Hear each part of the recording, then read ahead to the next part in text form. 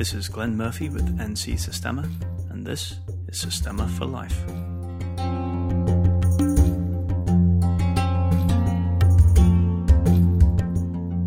Welcome back to part 2 of this discussion on the nature and importance of dexterity.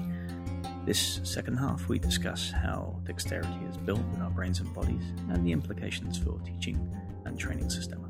Enjoy!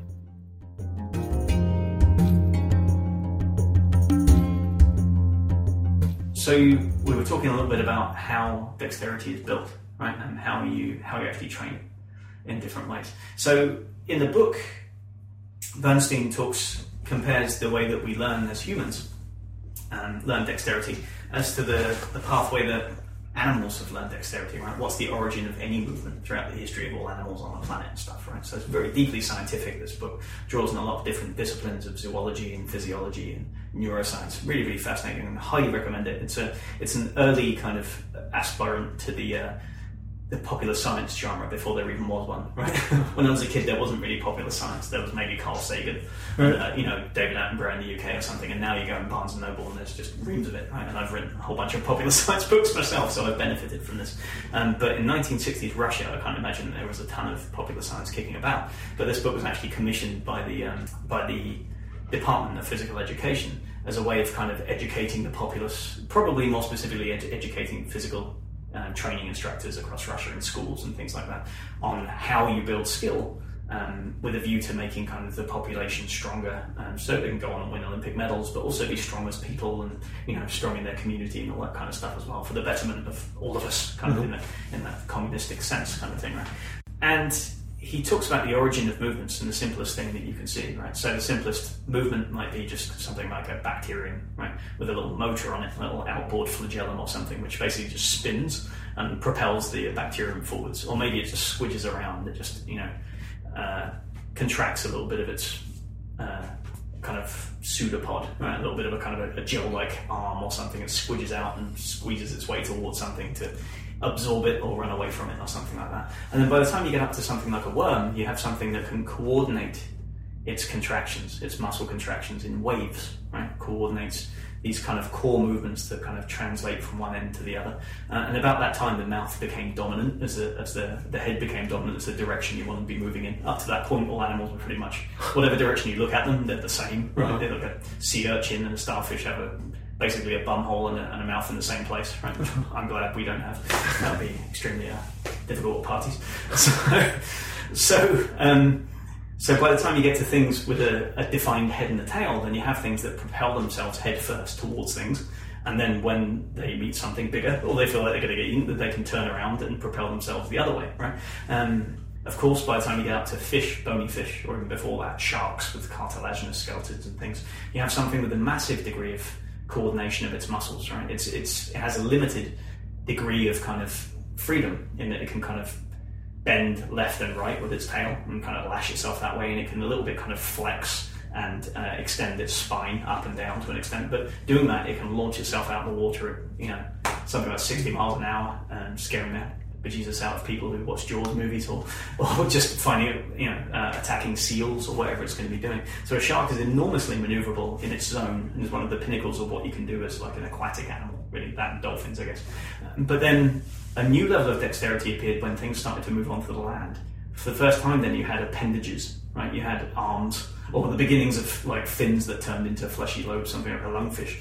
And that required a whole new degree of control, right? You're not just kind of flipping your spine around now and your tail around, you're actually having to coordinate the movement of two or more limbs with what your spine is doing. And then you work your way up to kind of belly crawling that you see in lizards and reptiles, stuff like that. And then from there to jumping and climbing in quadrupedal animals, things that walk on 4 feet. And then eventually all the way up to things that kind of wobble around on 2 feet for short distances, like lemurs and gorillas and bonobos and stuff like that. All the way up to complex bipedal, like human motion, right? And then from there we can leap, do parkour, start to imitate baboons, evolve backwards again, right? All those things that we want to do. So there's a progression there of how we learn. And what Bernstein points out is that legacy of how the brain was built bit by bit over evolution, you can see that in how humans learn to move, right? When we're born, we're one of the most helpless animals on the planet. and you see a baby giraffe born, it flops out, and about a minute and a half later it can stand up, and it can move off with the herd if they're getting attacked or something, or it can find its mother and start to suckle and get milk. Human babies are next to useless, right? They come out, they can barely do anything except kind of flip their spines a little bit and wave their limbs ineffectually in the air. They can't even turn over for the most part, like to face down. Usually almost certainly can't crawl from birth, like extraordinarily rare for that to happen right away. They can maybe grab a finger after a few days if you poke them in the palm, and they can suck if you stick something in their mouth. But other than that, the motor control is pretty pathetic. We're the most helpless animals on the planet when we're first born, right? But then within a few months, we get this ability to undulate our spines, turn ourselves over from face up, from supine to face down to prone. And then we start bringing our elbows into it, like my little daughter Cora is doing now. Now she's on hands and feet, hands and knees, and they start to coordinate their appendages. They start to coordinate the hands and the knees and crawl first on their bellies, and then kind of belly with a little bit of knee, and then kind of high knee crawling, and then they pull themselves to their feet, start walking, running, jumping, dance, disco, whatever's going on after that. Dating. Yeah, dating. Oh, don't remind me.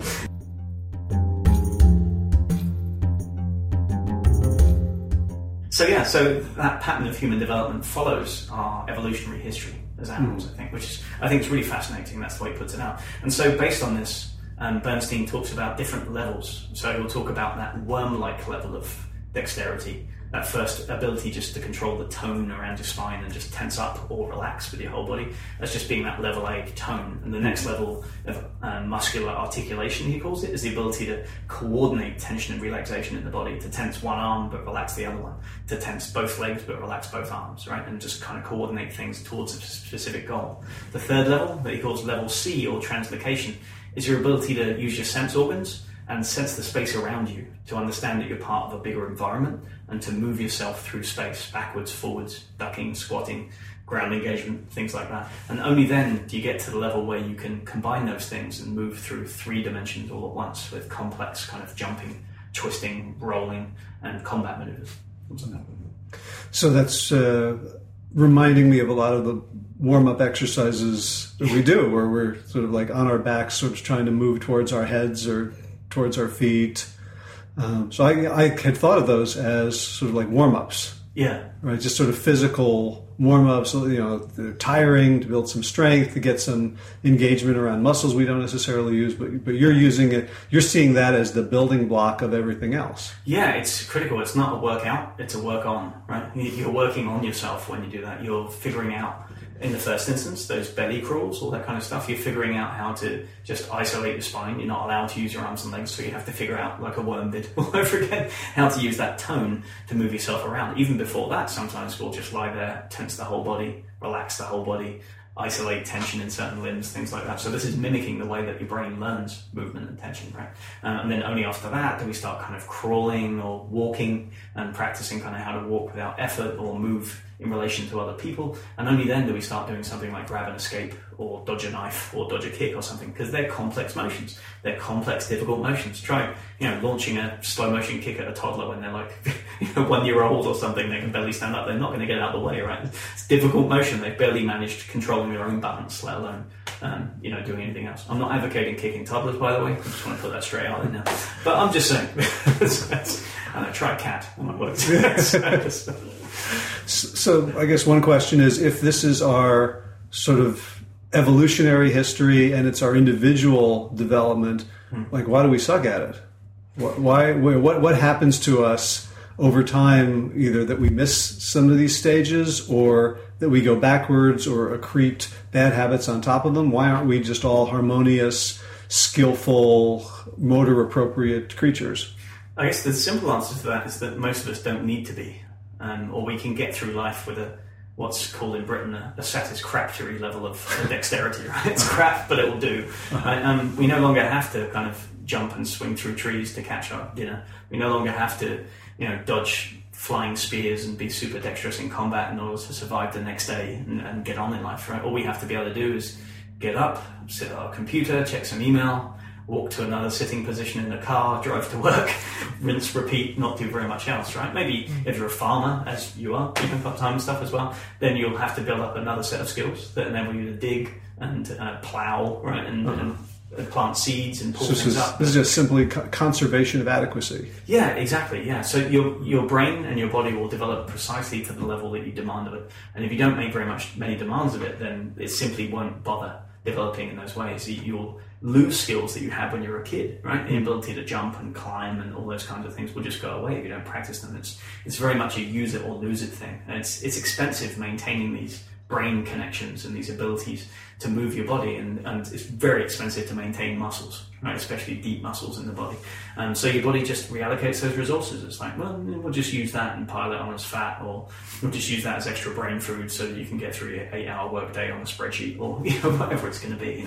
So it's a reallocation of resources. And the other answer to that question is that even if we do need it, sometimes we'll acquire other habits that kind of override the natural movements that we have, right? So we'll acquire fear-based habits and fear-based flinches, which just go back to the full level of kind of tone, in that solving the problem is just flinching with your whole body, tensing up the entire body and freezing altogether, rather than trying to find a movement solution to something and then hoping that will work, right? So in the absence of a movement solution, your body always says, well, hide will probably work, right? So if you had great climbing skills and you're in the Serengeti and a lion just emerged from the tall grasses near you, you might attempt to climb a tree very fast. Now, some lions can climb trees fairly well, so again, I would advocate this, but it's possible you could climb faster and get up a tree and the lion might not bother with you and might go somewhere else. If you couldn't climb a tree, or you knew you couldn't, then the only option that would be open to you would be run, and lions can do about 35, 40 miles an hour at a good clip, so probably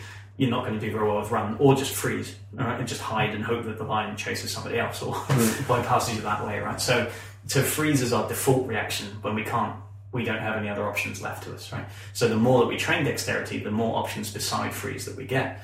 The less that we train dexterity, or the more we ignore motor skill, the development of motor skill, physical skill in our bodies, the more our bodies freeze up, become immobile, and become trapped in the kind of casts of our own making. Right, and I guess going back to the psychological analogs of that, I know so many people who just feel frozen.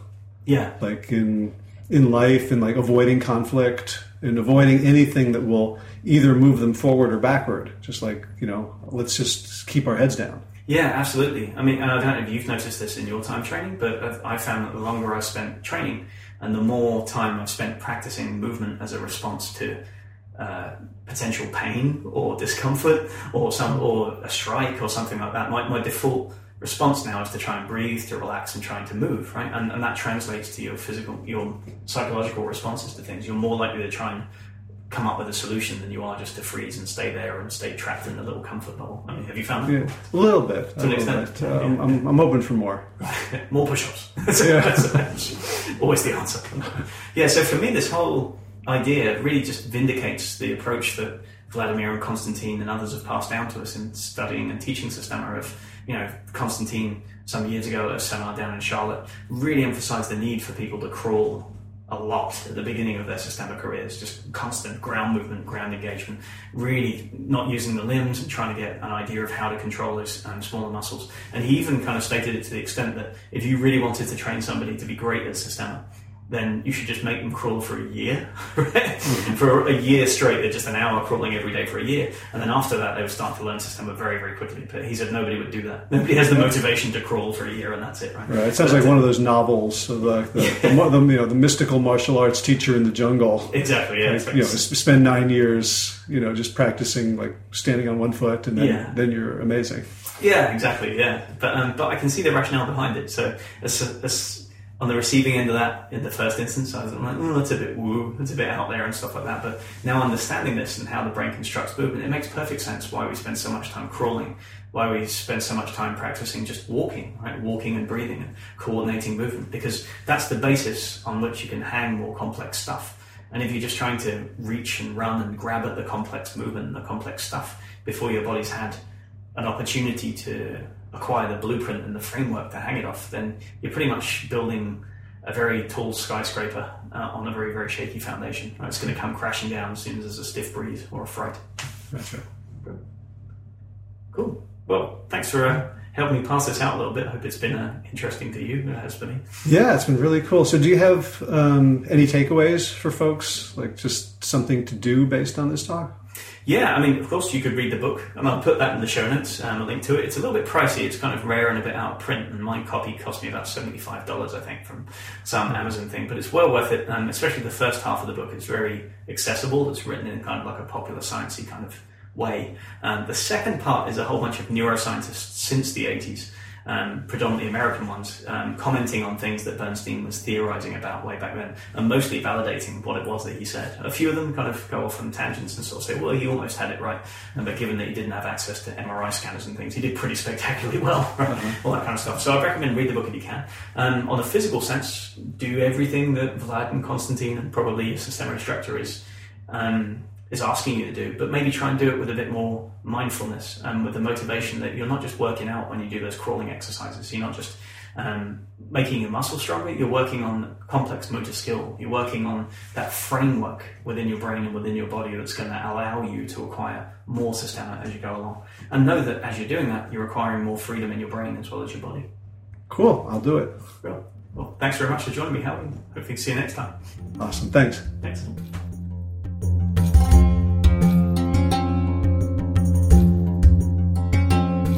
Thanks for listening. If you'd like to find out more about training at NC Systema, you can visit us online at www.ncsystema.com. If you'd like to find out more about Systema classes and seminars worldwide, please visit www.russianmartialart.com. If you'd like to support the podcast, please take a few minutes now to give us a review on iTunes. This is probably the best way of helping us get the word out. If you have comments, questions, or suggestions for future guests and discussion topics, please contact us via www.ncsystema.com or email me directly at glenn@ncsystema.com. That's Glenn with 2 N's at ncsystema.com. We welcome your feedback. Many thanks, good health, and see you in training.